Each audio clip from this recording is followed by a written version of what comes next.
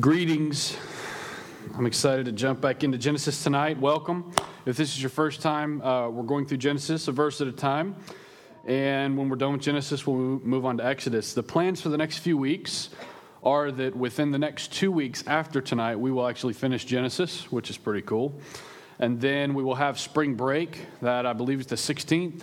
And then on the 23rd, we will begin Exodus. And it's a pretty cool deal because for the first time in the history of Crosspoint, on Wednesday nights, we will have adults, students, and children all studying Exodus together and going through it on the same schedule of curriculum. So I'm pretty excited about that, actually.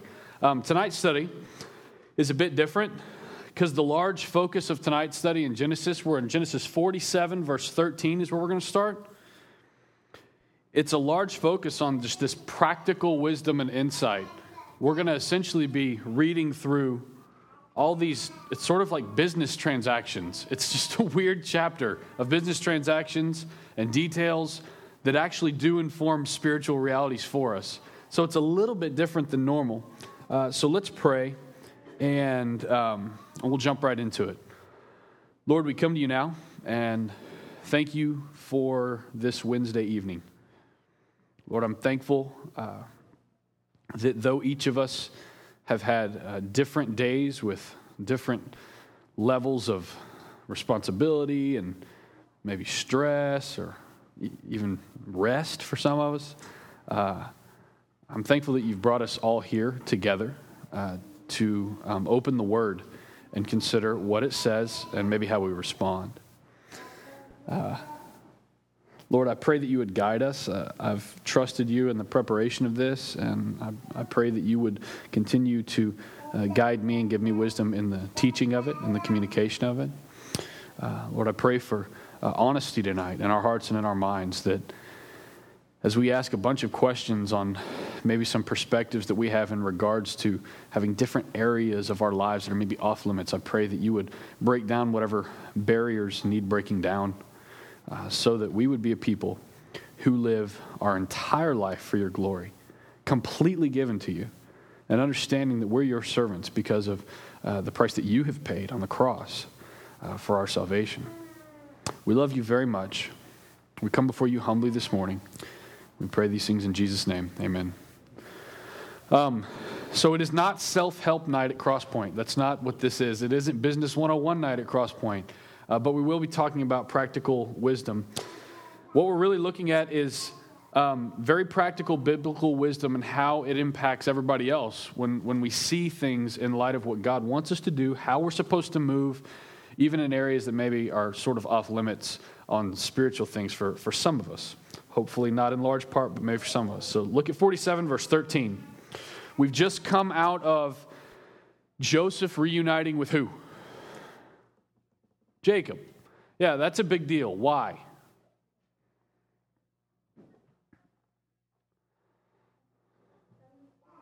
Yeah, he thought he was dead. He thought his son was dead, and the son wasn't sure if the dad was really alive. And now here they are, many years later, reuniting. And it is really incredible.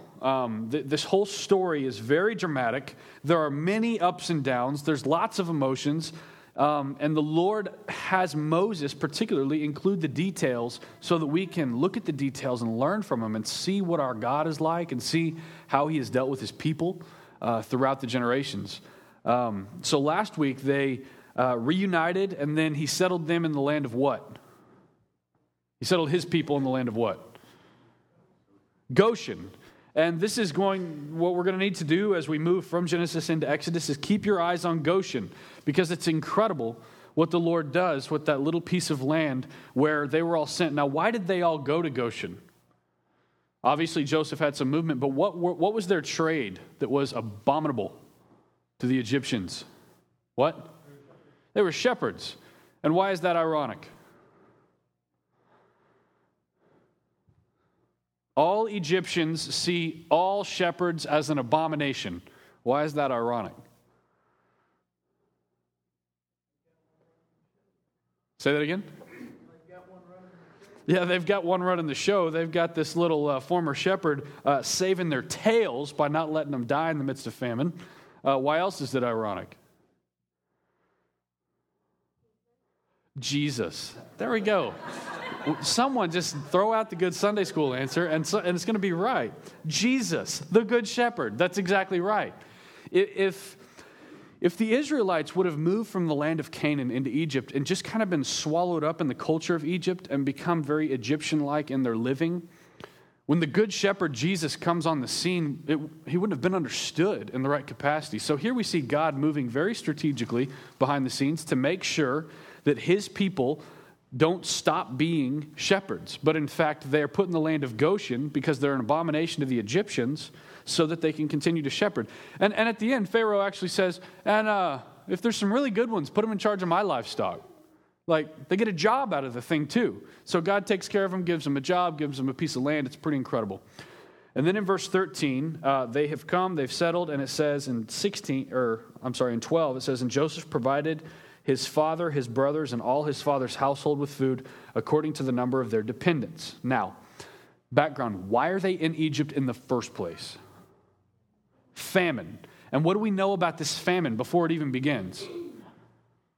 Because of the dream that God gave to Joseph. It was worldwide.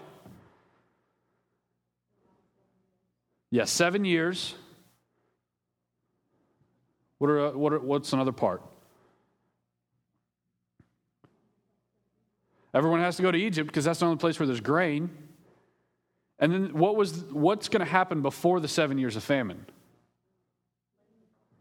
7 years of abundance. And so this is like this 14-year plan that the Lord has revealed. And he came to Pharaoh. I mean, just take the bird's eye view. This is crazy incredible. He comes to Pharaoh in a dream while Joseph's still in jail. Pharaoh has this dream, doesn't know what's going on, but the cupbearer who was once in jail with Joseph says, oh, wait, there was a guy. And then they bring Joseph out, and Joseph tells the Pharaoh the dream, and that's how they know that there's going to be 7 years of abundance and 7 years of famine. And that's why Joseph is now in this position, because when he told Pharaoh, this is what's going to happen, and this is what you should do, Pharaoh said, that sounds good. Why don't you be in charge of that? So he goes from a place of being imprisoned, overseeing the prison because he's such a good prisoner. That's not normal. And then he is put in Pharaoh's house, in Pharaoh's presence, and rather than just saying the dream right, he gains trust in the meeting, and he shows great wisdom in the meeting, and then he's put in a place where he's overseeing Egypt, which eventually leads to a place of worldwide influence, and he's just a Hebrew slave in Egypt. God's done a lot of things to make this happen, and ultimately he's caring greatly for his people. One thing I hope as we dive into this tonight is that y'all be really overwhelmed by God's goodness. This morning as I was praying and considering these verses, I just realized how rare of an occasion it is for us to shut it and stop down. Just think about how good God is. He cares for us in so many ways. Like, it should be overwhelming. I read something today, I think it was Francis Chan, where he said, it's a really cool thing to worship a God that you can't say too much about him. You can't embellish. You can't overestimate or really, oh, that's a little far. Is he really that good? You can't overdo it when you're worshiping our God because he's so good. And here he cares for his people in a very particular way that actually affects us who are sitting here generations later studying what he has done in the past. So 47:13. Now there was no food in all the land, for the famine was very severe, so that the land of Egypt and the land of Canaan languished by reason of famine. What does it mean to languish? How would y'all say that in your own words? Suffer? Any other words come to mind? Endure?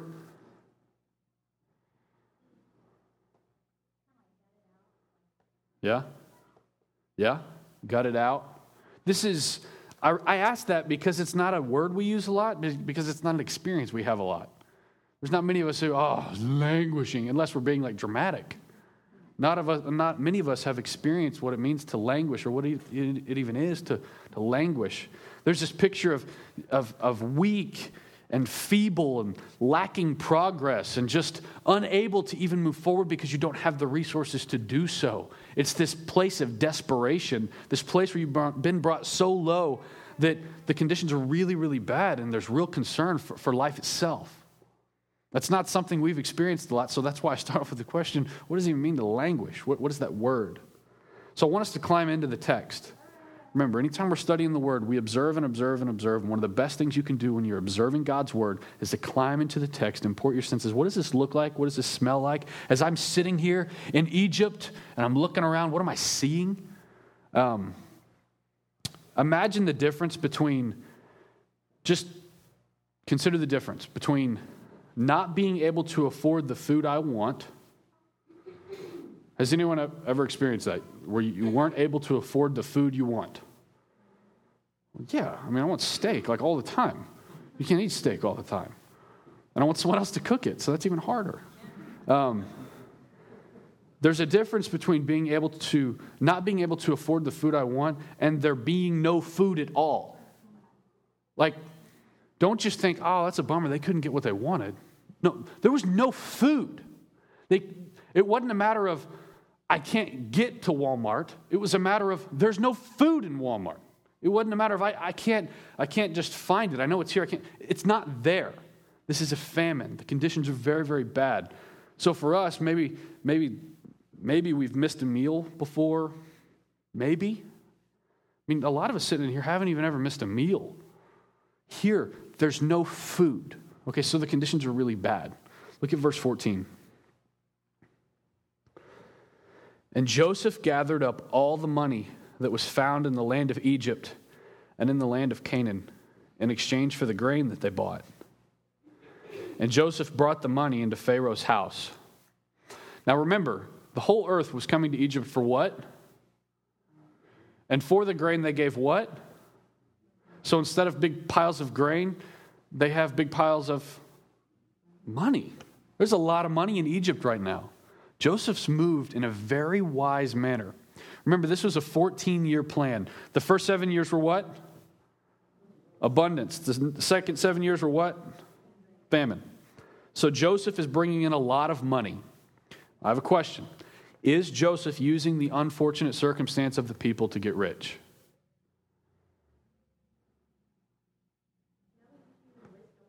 His wisdom, okay. What is Joseph? A steward? What other titles does he have? Second in command, that's a big deal. But attached to that second in command is what?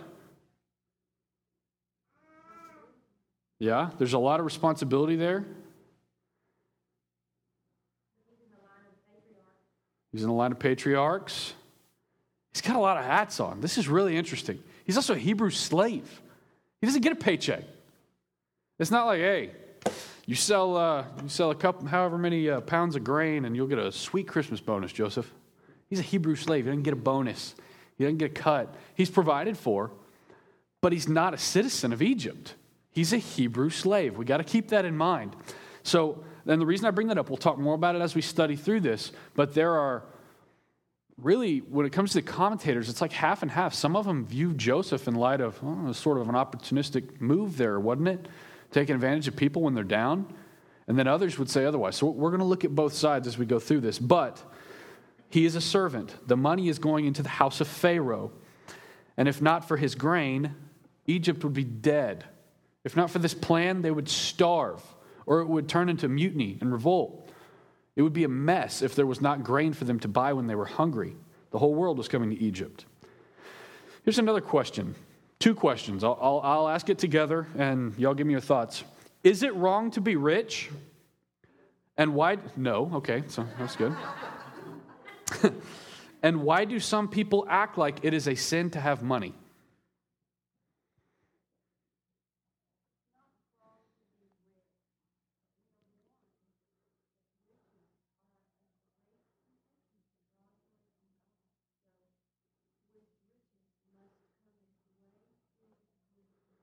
Yes.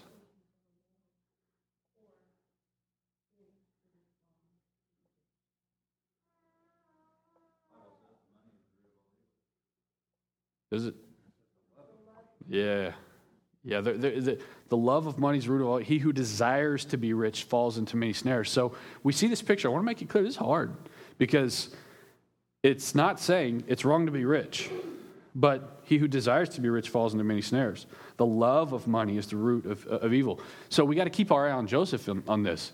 As Joseph brings in pile after pile, do we see his focus turn from, he's bringing in pile after pile, but he's keeping his eyes on the people and making sure that the people are okay and the grain is there and they have what they need and the pile after money. Is there any point where Joseph kind of shifts his focus to the people and says, whoo, look at this big fat pile of money. Sweetness. I love this and I want more of it. How can I manipulate these people? Is there any point that this happens? We need to keep our eye on Joseph in this. Uh-huh. Yep. He really is looking out for a country whose family in good standing so they can thrive and grow. There probably is a little bit of ulterior motive having them there and wanting them to be in a place of plenty to replace it if God is for as well. But I think it's obviously taking the will of God. We haven't seen any opportunistic attitude of his in the past. Yep. So why would we foresee that in the future? Yeah. Yeah, that's a great point. The dynamic does change a little bit when his family shows up. I mean, he could be like, sweet, the Israelites are here. I mean, the people of God are here. I'm going to forget the Egyptians. I'm going to place some power. I'm just going to focus on the Israelites. He doesn't do that. He continues to do his job well to a specific purpose. So that second question, why do some people act like it's a sin to have money? Jealousy? Covetousness?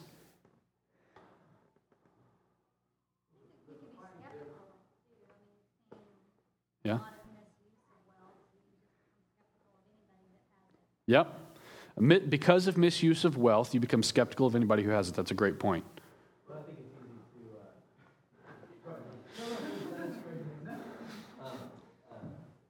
it's easy to see somebody go buy a car that maybe is out of my price range and instantly assume that they're spending more than they should be.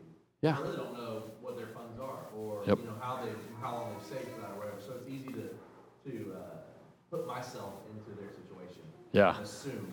Yeah. Yeah, I will judge your situation according to my standard because my standard is obviously the right standard. Yeah, that's a great observation. There's lots of words you can throw in there. Somebody has money, or you can look at yourself, or other people you can ask about opportunity cost. Yeah. So what else could you be doing with your money? Yeah. You can also ask, well, what about greed? I mean, how much is enough? Is it to provide for your needs? Is that enough? Any above that is greed? Yeah. You know, I mean, when you think about greed, I mean, I start with the fact anyway that anything above what I need starts to become greed, and love, well, then you start getting into idolatry, and so that's when I kind of question, well, maybe, is it okay? Yeah. Yeah, this is... You're always looking for more, or to have so much that you're not doing anything with, but yet there's opportunities to use that in other ways. Yeah. Yeah.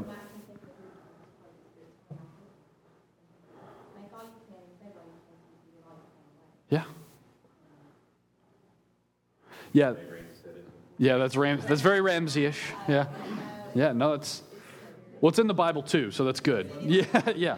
Yeah. Yeah.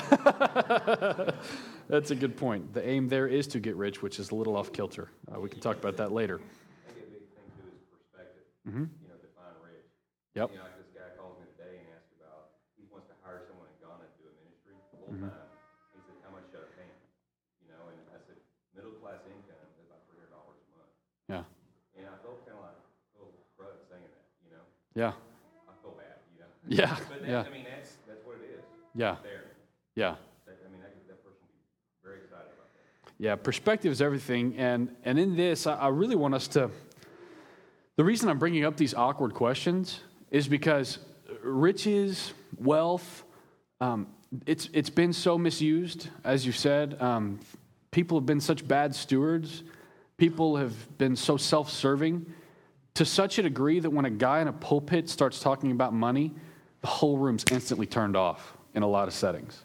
I'm not saying that's happened tonight, but if I was to get up and say, okay, we're going to talk about money tonight, there might be a part of you that's like, oh, man, my show starts at whatever. I mean, there's been such an ungodly view of money and work and riches, wealth, that the water's really muddied when we start to talk about these things. And this whole chapter is essentially one big fat business transaction for the glory of God. And so this is complicated. As we talk through these things, I want y'all to consider, rather than rich versus poor, consider righteous versus unrighteous. Because you can be rich and righteous or rich and unrighteous. You can be poor and righteous, poor and unrighteous. Or God-fearing and not God-fearing. Are you a God-fearing person who has wealth? Are you a God-fearing person who is poor? The point is God, not your wealth or not your lack of it. And so keep your eye on that as we move through these verses. Now, look at verse 15. And remember, too, God owns it all. I mean, Yeah. That's when we start judging people, it's God's money that He has. Mm-hmm. Yeah. He owns it all, and He owns it all. It's not Yeah. this church or that church. Yeah. Well, Clay just told you all the end of the study, but I guess we'll go through it anyway. Gave away the punchline. No, let's. I think it's still worth it. No. Yeah, we'll look at verse 15. And when the money was all spent in the land of Egypt and in the land of Canaan, all the Egyptians came to Joseph. Now, see that for what it is. All the Egyptians came to Joseph. Like just that in itself is pretty cool, because that shows that God's done a whole lot of stuff for this to get to where it's at. All the Egyptians came to Joseph and said, "Give us food. Why should we die before your eyes? For our money is gone." So they're saying, hey, we're hungry and we're out of money. You've done pretty good on this so far. Can we have more of that food? Because this is a problem. Because if we don't have food, we die. That's what we're dealing with here. What's happening here is actually probably men who are heading up households and leading families are going to Joseph and saying, I've got kids at home, and I've got a wife at home, and they're going to die if we don't have food. And so we're out of money. Can we have some food, even though we're out of money? What do we do here? It's sort of this quandary, like, we don't have food, we don't have money, but we've got to have food. What do we do? Give us food. Why should we die before your eyes? For our money is gone. And Joseph answered, give your livestock, and I will give you food in exchange for your livestock if your money's gone. So Joseph says, we can do something here. I've got more food, but I can't just open it up and turn it into mutiny and craziness. There's more food, but give me your livestock, and I'll give you food if your money's gone. Or some translations kind of paint the picture of, I'll buy your livestock, you take that money and buy grain so that you have food.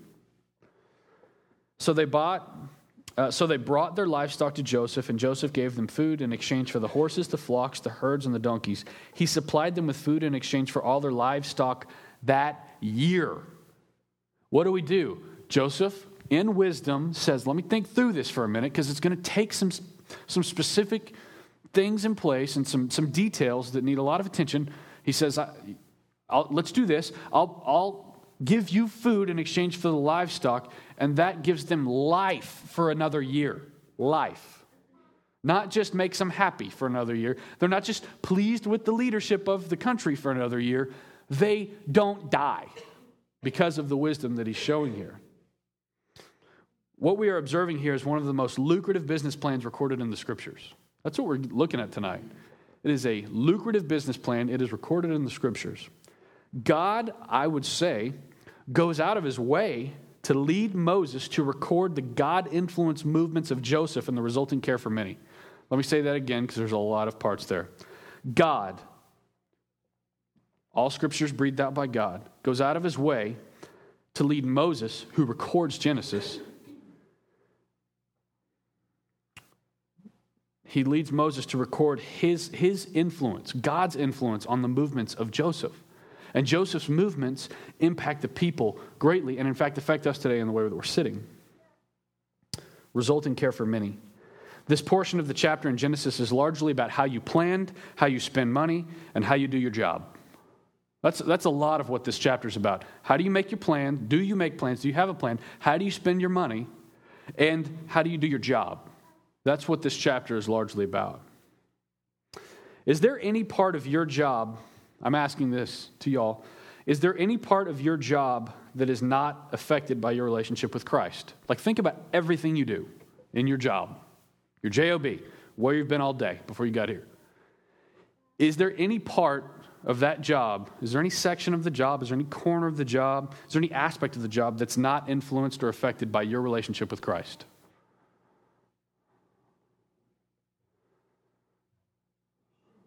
There shouldn't be. I'm seeing a lot of this. Does anybody feel that you have a part of your job that's not affected by your relationship with Christ? I dare you to raise your hand. Yeah, what we're getting at here is this. I've asked that question. Everyone's thought, well, no. Now I'll ask this question. Have you ever considered specifically how every part of your job is affected by your relationship with Christ? Like some of y'all do things that they don't talk about Jesus all day. They don't 15 minutes for quiet time. Be back. We'll have a meeting at 11. It's not normal. A lot of it is about, let's make sure you make more money this week than you did last week. And in fact, I would say that there are some jobs that y'all are doing where I would encourage you, go make more money for the company you work for. Like, go work in such a way that you bring them a lot of money. Like, work hard. Now, I say that, and I ask this question. As y'all are thinking through that, let me hear some feedback from y'all. What are some ways that your relationship with Christ specifically affects your job? Mine personally, I work at the hospital, so I feel that God, in my job, brings people in front of me to humble me. Never forget, there's always someone worse off than me. There's always financially, emotionally, spiritually, whatever the reason. And I'm humbled every day. So it affects me every day. Yeah. Yeah, there's perspective gained. Yeah. It's not, we don't have meetings every day about the Lord, but Yeah. that's how I feel. Yeah. That's why He dragged me back. But I can add that because of where she is, her relationship with Christ affects every person that she sits and talks to. Yes. Because of her attitude, her kindness towards them, and she has opportunities to speak to them about Christ and His love and His care for them on many occasions. Yeah. Her relationship with Christ affects the people she comes in contact with in that way. Awesome. How else? When you put it in light of, like, the sermons in the past where it talks about being sent, Yes. it kind of doesn't matter what job you do. I mean, even if you're working solo, or behind the scenes kind of job, not necessarily whatever, but you're sent there. Yeah. And it kind of, so wherever you are, there you are. Yeah. Yeah. Yeah, what you just said is walking in the preached word. Like, that's a large reason why we have our small groups, is that it's not just so you get together and teach the sermon again or preach through the sermon again or even just outline the notes. It's walking the preached word. It's saying, this is my job. My job is I get here at this time. I check in at this time. I'll be around this person, this person, this person. I have these tasks to accomplish. And I've been sent into all of it according to John 17. So what does that look like? Oh, and I'm sent with a message. What does that look like?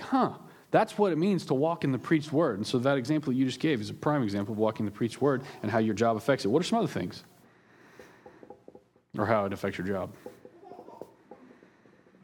It's a good giggle. I don't know whose it is, but it's a good giggle. Mike, is that you? Yeah, nice. How else? I think for me, and maybe for you, we work around Christians all day long, Mhm. for sure. I mean, it doesn't necessarily apply to everyone in the room. But my motivation, I think I have to keep in check of why I'm doing what I'm doing Yeah. sometimes. And it's not, I'm not necessarily always in a mission field situation. Mhm. I'm in a position where most people who I'm around are believers. The occasional crew guy who's not, who I've been trying to invest a little time in. But Yeah. I think motivation is a lot of what I have to keep in check and make sure that it's Christ-focused. Yeah, that's a great point. I want y'all to know that at any point in time, I can slip into my motivation for Wednesday nights being, I hope everyone likes the study. Hope they all love that. I'm going to work hard today so that they think it's awesome. Like, that's all wrong. Like, I do hope that for the glory of God. I do hope that for the well-being of the body. But motivation, that's a huge part, whether, maybe even more so if you're in a very Christian-y environment, because you can find yourself motivated by the wrong things. I think of Peter and how Peter denied Christ.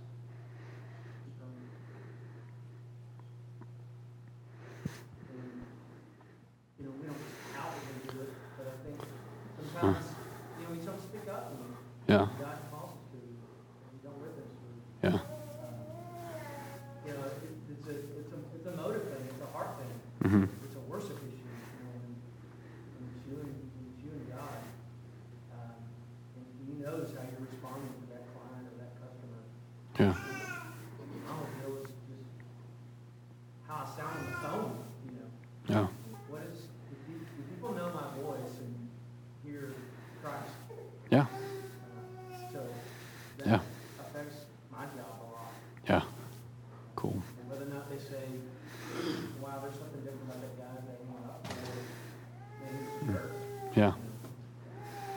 Yeah. It's like you misrepresent your company, you represent your company second to God, no matter what you're doing.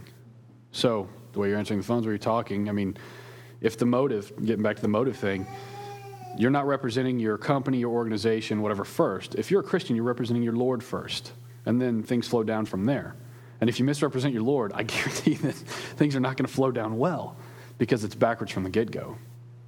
Look at,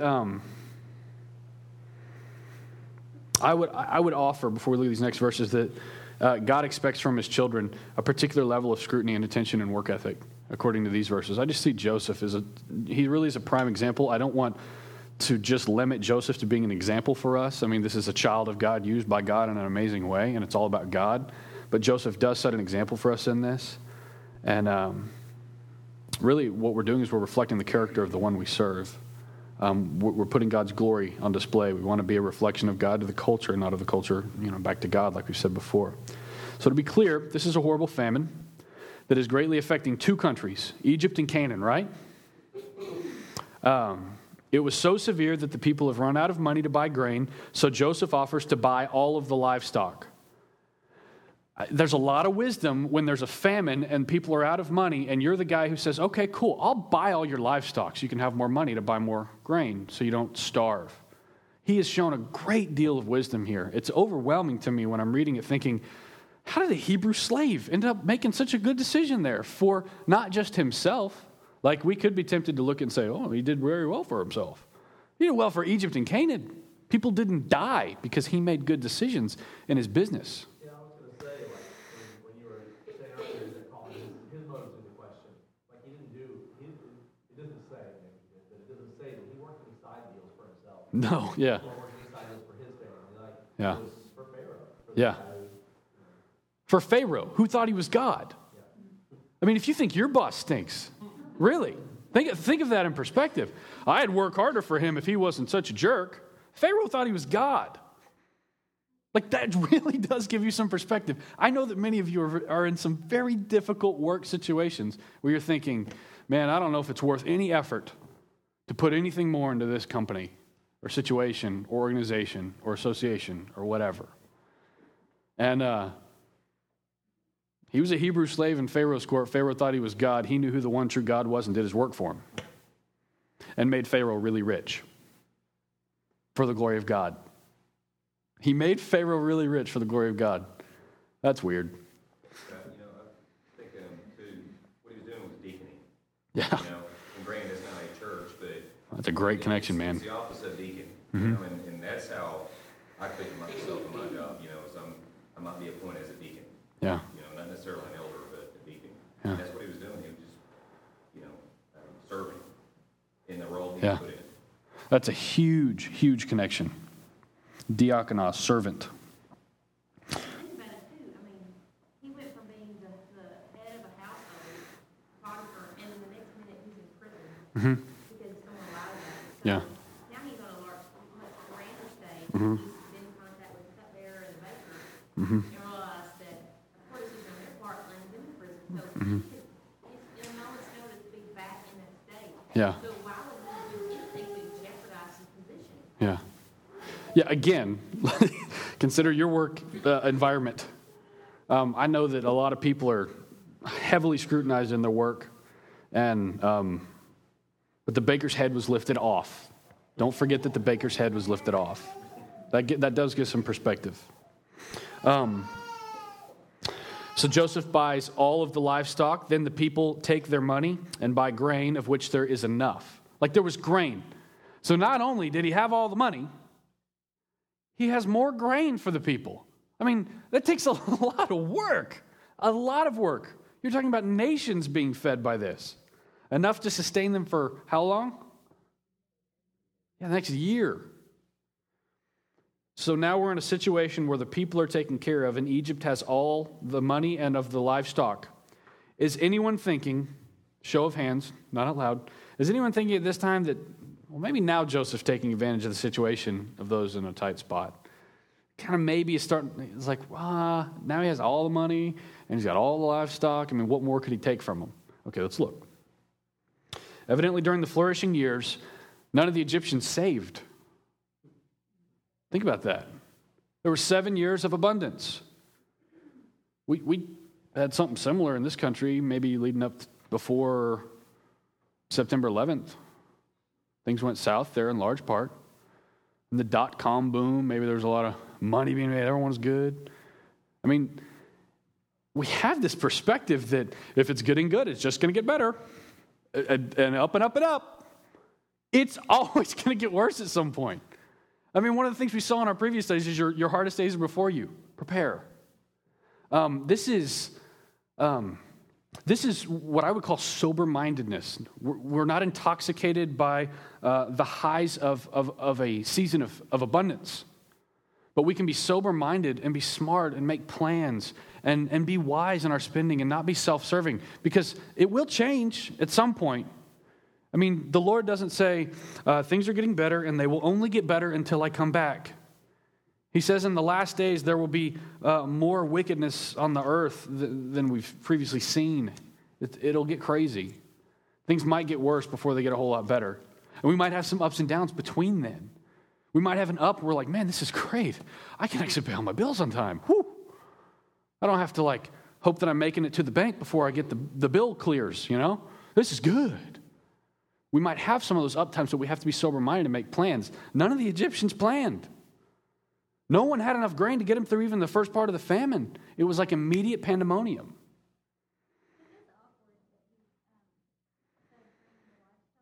Mm-hmm. Yeah, is it awkward or really smart? One or the other. Yeah. Do what? Yeah, what happens when there's no food for the people? No food for the livestock. There's not a lot in here about that, but it's a really good observation, because it's like, well, is he trying to save the livestock? Are they going to eat the livestock? What are they going to do? I think he is preventing a welfare state. Yes. Yeah, I think the rationing of the grain. Mm-hmm. He didn't have people that show up. Yep. So, there's a lot to it logistically that we don't see. Yeah, we have computers, and this job would be hard with computers. Like, we could make a database that shows exactly where all the grain is and what it weighs and how much each person has. And on average, what is a person who's 140 pounds, how much grain can they consume? That'd be hard now. And you can be rest assured it was difficult then. It took a lot of work. Ironically enough, too, in Egypt, what we've just seen in Egypt even today is you see a bunch of people going to one leader, and it's chaos. And what's up? Yeah. And that's probably kind of what's happening Yeah. here. There's a ton of people. No one's communicating, or maybe they are. Yeah. God's in control here. Yeah. But, I just couldn't help but think of that. That's great. In fact, keep that picture in your mind as we continue to read. As we continue to read, keep the picture in mind of a bunch of unhappy people or a bunch of people in a place of turmoil going to the leader and saying, what's up? What's the deal? And look at how this turns out.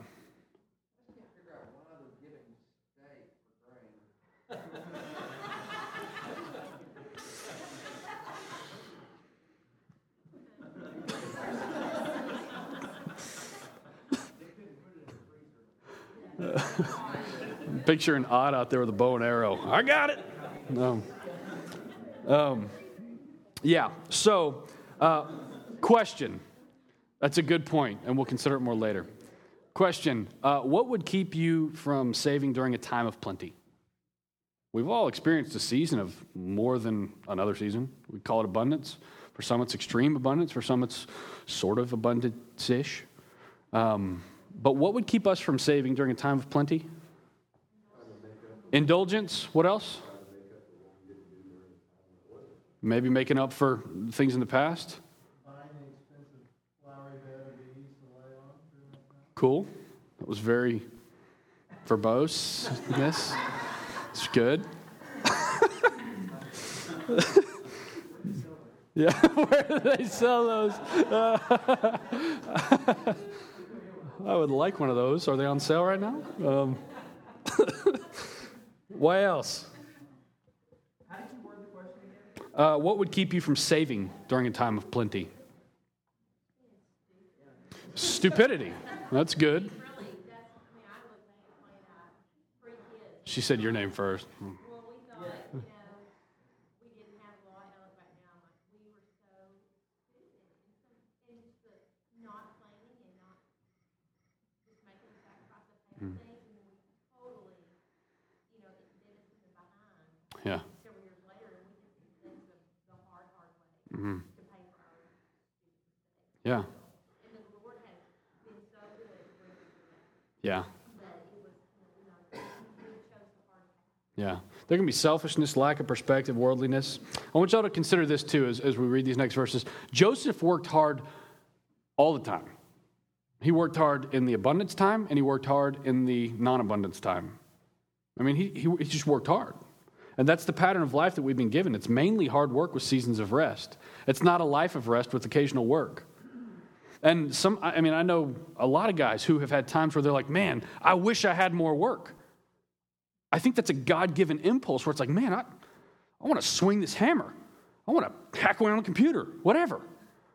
I don't know if you want that, but you might want that. But like this thing where it's like, I've sat here for a day and I feel like I'm about to go crazy. I think that's a God-given impulse because we're designed to have a life of work with seasons of rest, not a life of rest with seasons of work. And we see here that, in fact, Joseph worked hard both during the time of abundance and the time of need. And I mean, consider Sabbath. We have 6 days of work and a day of rest by God's design from the get-go. And he modeled it for us in creation. Look at verse 18. And when that year was ended, they came to him the following year and said this. Now, it's getting worse. Joseph's good. He's being smart, but it is getting worse. The conditions are worsening.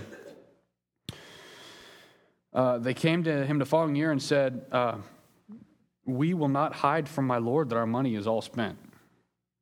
Like, we ran out of money. You bought our livestock. We bought grain, and we're out of money again. And we're not going to hide it.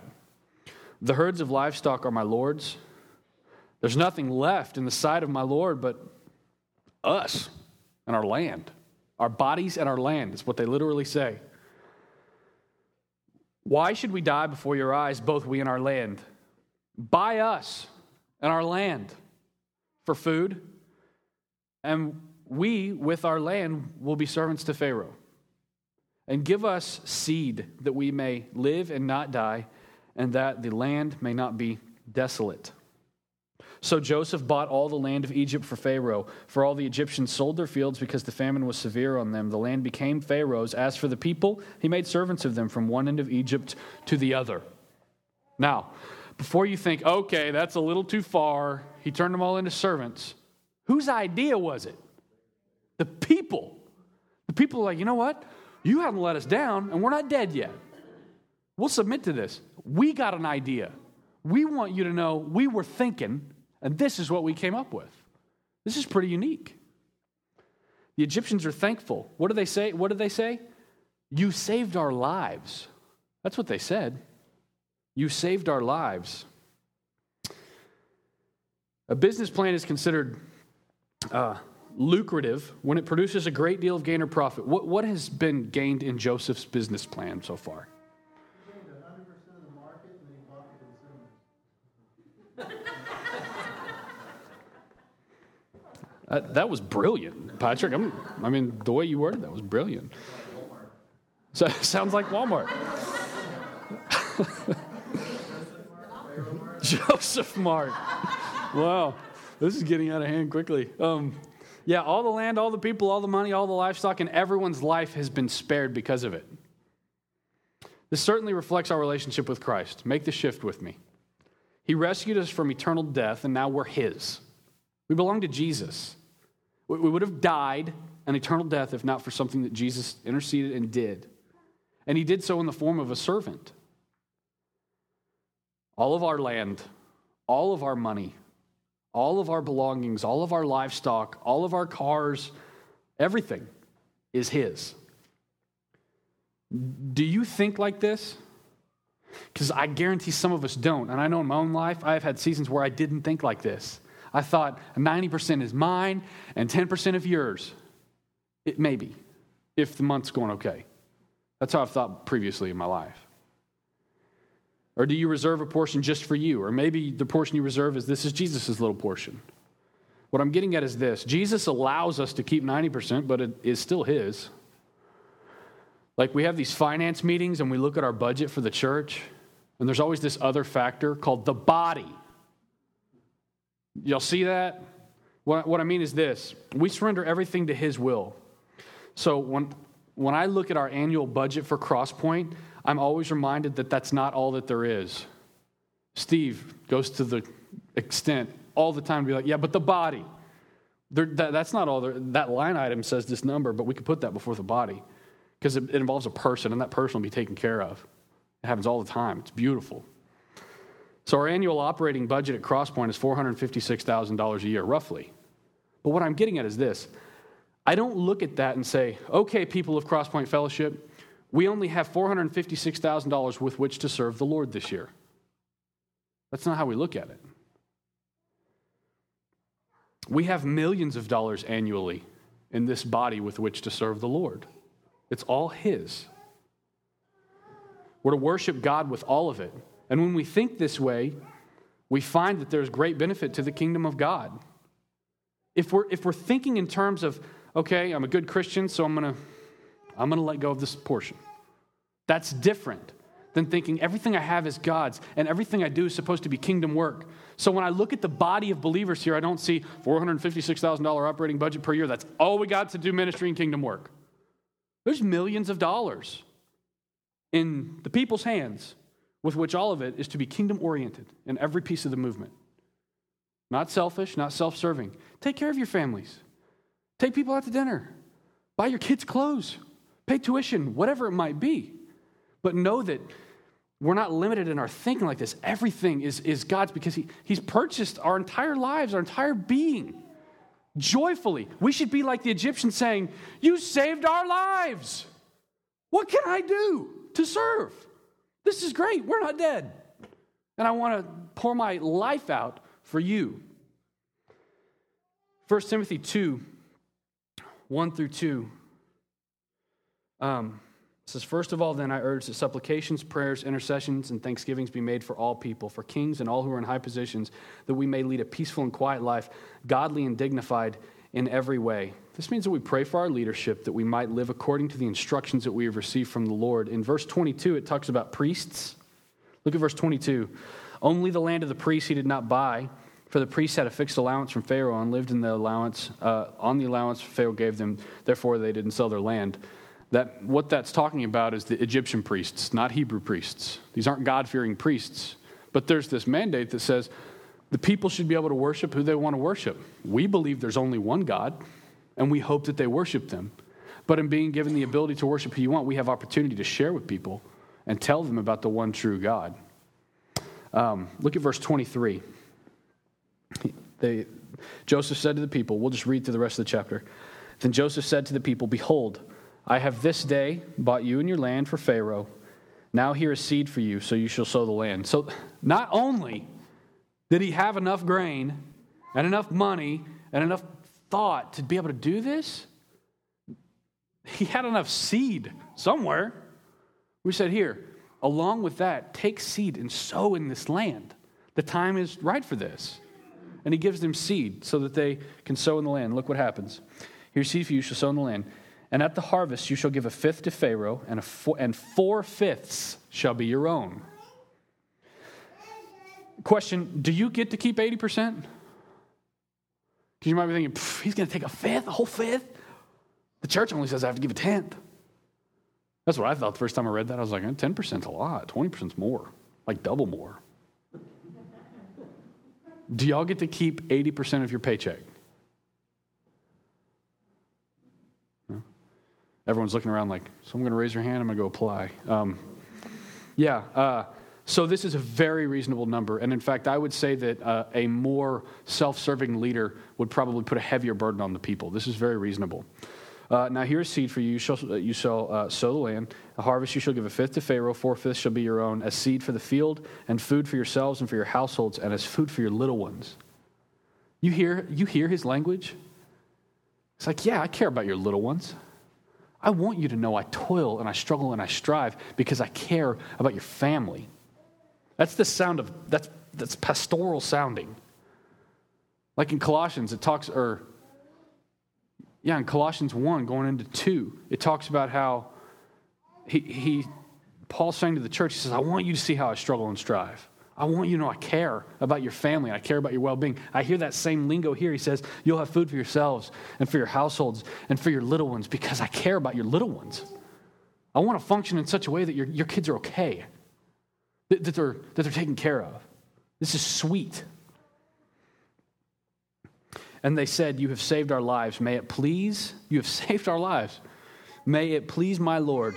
We will be servants to Pharaoh. It's their idea. So Joseph made it a statute concerning the land of Egypt, and it stands to this day that Pharaoh should have the fifth. The land of the priests alone did not become Pharaoh's. Thus Israel settled in the land of Egypt. Look at this transition. We go from Egypt back to Israelites, and look at this. Thus Israel settled in the land of Egypt, in the land of Goshen, and they gained possessions in it. How does that even happen? That's crazy. They gained possessions in it. They were fruitful, and they multiplied greatly. So they're over there gaining possessions and making babies and fulfilling the promises of the Lord. God protects his people in the land of Goshen. He cares for them greatly. When I started out tonight, I said, I hope that we see the goodness of God. This morning as I was praying, I was thinking, man, it's like a wave that passes over you and you got your mouth open. And it's just, you take in so much, thinking, I don't know if I can take it anymore. And then he gives you a borrowed breath. If you can get just enough, just get passed over again. It's like rain that falls on you and cools you off, like the sun that beats down on you and warms you. It's so real. God's goodness is so real. You can smell it and you can taste it and you can see it and you can hear it if you'll stop and consider what all he has done. The people in the land of Goshen are cared for. They're multiplying. They're increasing in number and they're living lives and moving forward exactly as God promised. He is so good. He's so incredibly good. They could just look at this and say, this stinks. This isn't the promised land. I don't like Goshen. It's right next to Egypt. Those people are rude. No one cares about us. They're racist. I'm totally thinking that someone said that at some point, or could have. The Israelites looking at the Egyptians saying, they don't like us. They think we're an abomination. This whole situation seems, rather, they're being cared for by God in the land of Goshen, and God's promises are just being fulfilled every day. You're good. I'm taking care of you. I'm your God. I'm on my throne. I'm not napping. This is okay, even though we're in a famine. I got your boy Joseph over here taking care of things. You're blessed abundantly. God's goodness is so crazy real. Crazy real. Ephesians 4:11-13 says, for I have learned in whatever situation I am to be content. Whatever situation I am to be content. I know how to be brought low, and I know how to abound. In any and every circumstance, I've learned the secret of facing plenty and abundance. Plenty and hunger. I've learned the secret of facing abundance and need. I can do all things through him who strengthens me. What evidence do we have that Joseph has learned this lesson? The secret of facing plenty and hunger, abundance and need? Yeah. He's working his tail off in the time of abundance and the time of need. In the time of abundance, he's not getting some blinged out gold-plated chariot. He's saving. He's taking care of the nations.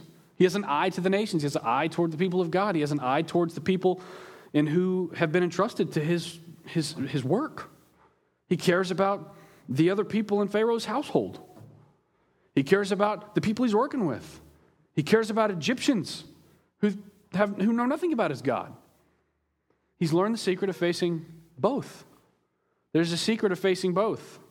For many of us, we don't we don't think there's a secret to facing plenty. There's no secret. Let me take a shot at it. I'm going to take a shot at it. Come on. That's not a secret. That won't be hard. But there's a secret of facing plenty and hunger, abundance and need. For many of us, we think if there is a secret, we would like to spend our time on that little mystery as opposed to learning the secret of facing need and hunger. Give me some time to face the secret of plenty. I welcome that. But I don't know about facing the secret of need and hunger. The people get to keep 80%. Look at verse 27.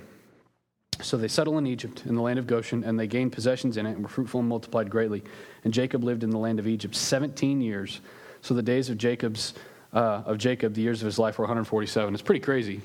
Joseph, just a cool observation, he was 17 when he was sold into slavery. So for the first 17 years of life, he was taken care of by his father. And for the last 17 years of his father's life, he takes care of his father. That's how it is. That's how it was then. It's how it is now. Your parents take care of you when you're young. When they get older, you take care of them. That's the right thing to do. It's modeled here briefly for us. And when the time drew near that Israel must die, he called his son Joseph and said to him, "If now I have found favor in your sight, put your hand under my thigh and promise to deal kindly and truly with me." I don't know if you've ever had anyone do that, but you know they're serious when they say, "Put your hand under my thigh." And promise to deal kindly and truly with me. Do not bury me in Egypt, but let me lie with my fathers. Carry me out of Egypt and bury me in the burying place. He answered, "I will do as you have said." And he said, "Swear to me." And he swore to him. Then Israel bowed himself upon the head of his bed. The picture there's like of a staff, and he's just tired. He says, "You promised me." And then he kind of leans over on his staff and just rests. He's an old man at this point.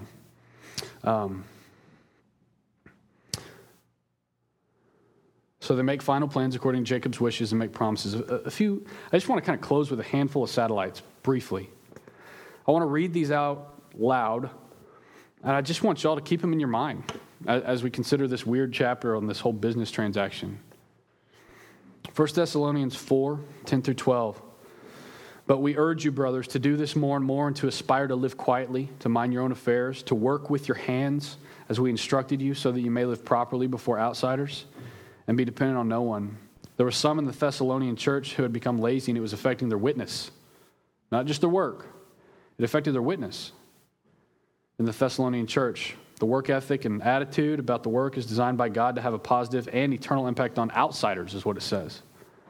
So like the way that you go sell a product, or the way that you swing a hammer, or the way that you respond to a coworker in some divine, eternal way has an impact on outsiders by God's design, according to those verses. We looked at Jeremiah 29:7 last week that says, "But seek the welfare of the city where I sent you into exile, and pray to the Lord on its behalf, for in its welfare you'll find your welfare." Care about what's going on around us. Pray for those who are in leadership in hopes that we can live in such a manner as to put God's glory on display. Hopefully what we're catching on to is it's bigger than us. Like, if this is saying anything, it's clearly saying don't just focus on your own little life and your own little issues and your own little desires, but look up and consider I'm a part of a community. Whether it's a believing community, a non-believing community, you're a part of a community, and God has put you there. He has sent you there with a message so that you will function in such a way as to put His glory on display. Colossians 3:22 through 24 says, slaves, as I read this, think about Joseph. Slaves, and yourselves in light of Christ. Obey in everything those who are your earthly masters, not by way of eye service as people pleasers, but with sincerity of heart, fearing the Lord. What does sincerity of heart look like? What does sincerity of heart have to do with fearing the Lord? How are people pleasers really self-serving? Whatever you do, work heartily as for the Lord and not for men. Whatever you do, work heartily as for the Lord and not for men, knowing that from the Lord you will receive the inheritance as your reward. You're serving the Lord Christ. Turn to Colossians 1:28 with me through 2:5.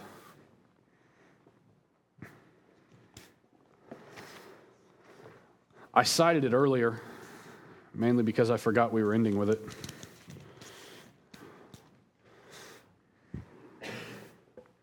(1:28). This is what we do. If you're wondering what we do, this is what we do. Him we proclaim, warning everyone and teaching everyone with all wisdom, that we may present everyone mature in Christ. When you see repetition in Scripture, you pay attention. What's the repetition in these verses? Everyone, everyone, everyone. Not just me. I don't just work on me and mine and my own. I don't just look out for number one here. Everyone. And we proclaim, warning everyone, teaching everyone with all wisdom, we may present everyone mature in Christ. For this I toil, struggling with all his energy that he powerfully works within me. For I want you to know how great a struggle I have for you and for those at Laodicea. You can almost hear Joseph's words. I want you to know I care about your little ones, and I'm going to work hard. In the season of abundance, in the season of need, I'm going to work hard. I want you to know how great a struggle I have for you and for those at Laodicea and for all who have not seen me face to face, that their hearts may be encouraged, being knit together in love. And listen to this part, to reach all the riches of full assurance of understanding and the knowledge of God's mystery, which is Christ, in whom are hidden all the treasures of wisdom and knowledge. I say this in order that no one may delude you with plausible arguments, for though I'm absent in body, yet I'm with you in spirit, rejoicing to see your good order. Good order. Joseph cared about that. And the firmness of your faith in Christ. In Christ, in whom are hidden all the treasures of wisdom and knowledge. I was talking to someone today who's going through something it's hard, and it's not like a church thing. It's a business thing, and it's hard. And we were talking about how there's no wisdom and knowledge outside of Christ. Like, it doesn't matter what you're doing, whether it's engineering, construction, cleaning up, whatever. Knowledge and wisdom are in Christ. What you need to do that well in a God-glorifying way is Christ. You reflect on Christ and you work. And while you're working, you're thinking about Christ. And as you speak, you respond in a way that puts Christ's glory on display. In Christ, it is in Christ that are hidden all the treasures of wisdom and knowledge. He informs everything. So there's not these separate compartments like, okay, the Jesus thing's over here and the work thing's over here. No, all wisdom, knowledge in Christ. There's no other place to find it. This means that as you work hard all day long, our thoughts are towards the Lord who sustains us and gives us wisdom and knowledge and understanding so that we can be a benefit not only to ourselves, but a benefit to the people of God and a benefit to our community and a benefit to people who know Him and people who don't know Him. Everybody, for the glory of God. Let's pray. Lord, what a humbling piece of Scripture we've gotten to dig into tonight and feast on. I pray that we'd continue thinking about it as we leave here. Lord, I pray for conviction. It's pretty easy to leave here and, oh, that was cool, and just like we picked up another little puzzle piece. And that is true. I hope it's true that we're connecting dots and getting more pieces to the puzzle so that we can understand how great you are. But I really pray for conviction. That wherever you have us, we would serve in the capacity that's appropriate for a believer. We love you, Lord, and we want to honor you in everything. And it's really hard because I wish I could speak to it more specifically tonight, Lord. I'm thinking about the fact that this is a room full of people who do very different things every day, who are in very different scenarios every day, who work with very different people every day. But this informs according to your plan, the way you want it. And so I pray for conviction where it's needed. I pray for guidance where it's needed. Lord, I pray what is mentioned in James, that if anyone lacks wisdom, let him ask God who gives generously to all. I lack wisdom. I believe I have fellow believers who are sitting here with me that lack wisdom, and we need wisdom to move forward in this. And we know from your word that it's only in Christ that we'll receive that. So we humbly ask all these things in Jesus' name. We humbly pray and thank you in Jesus' name. Amen.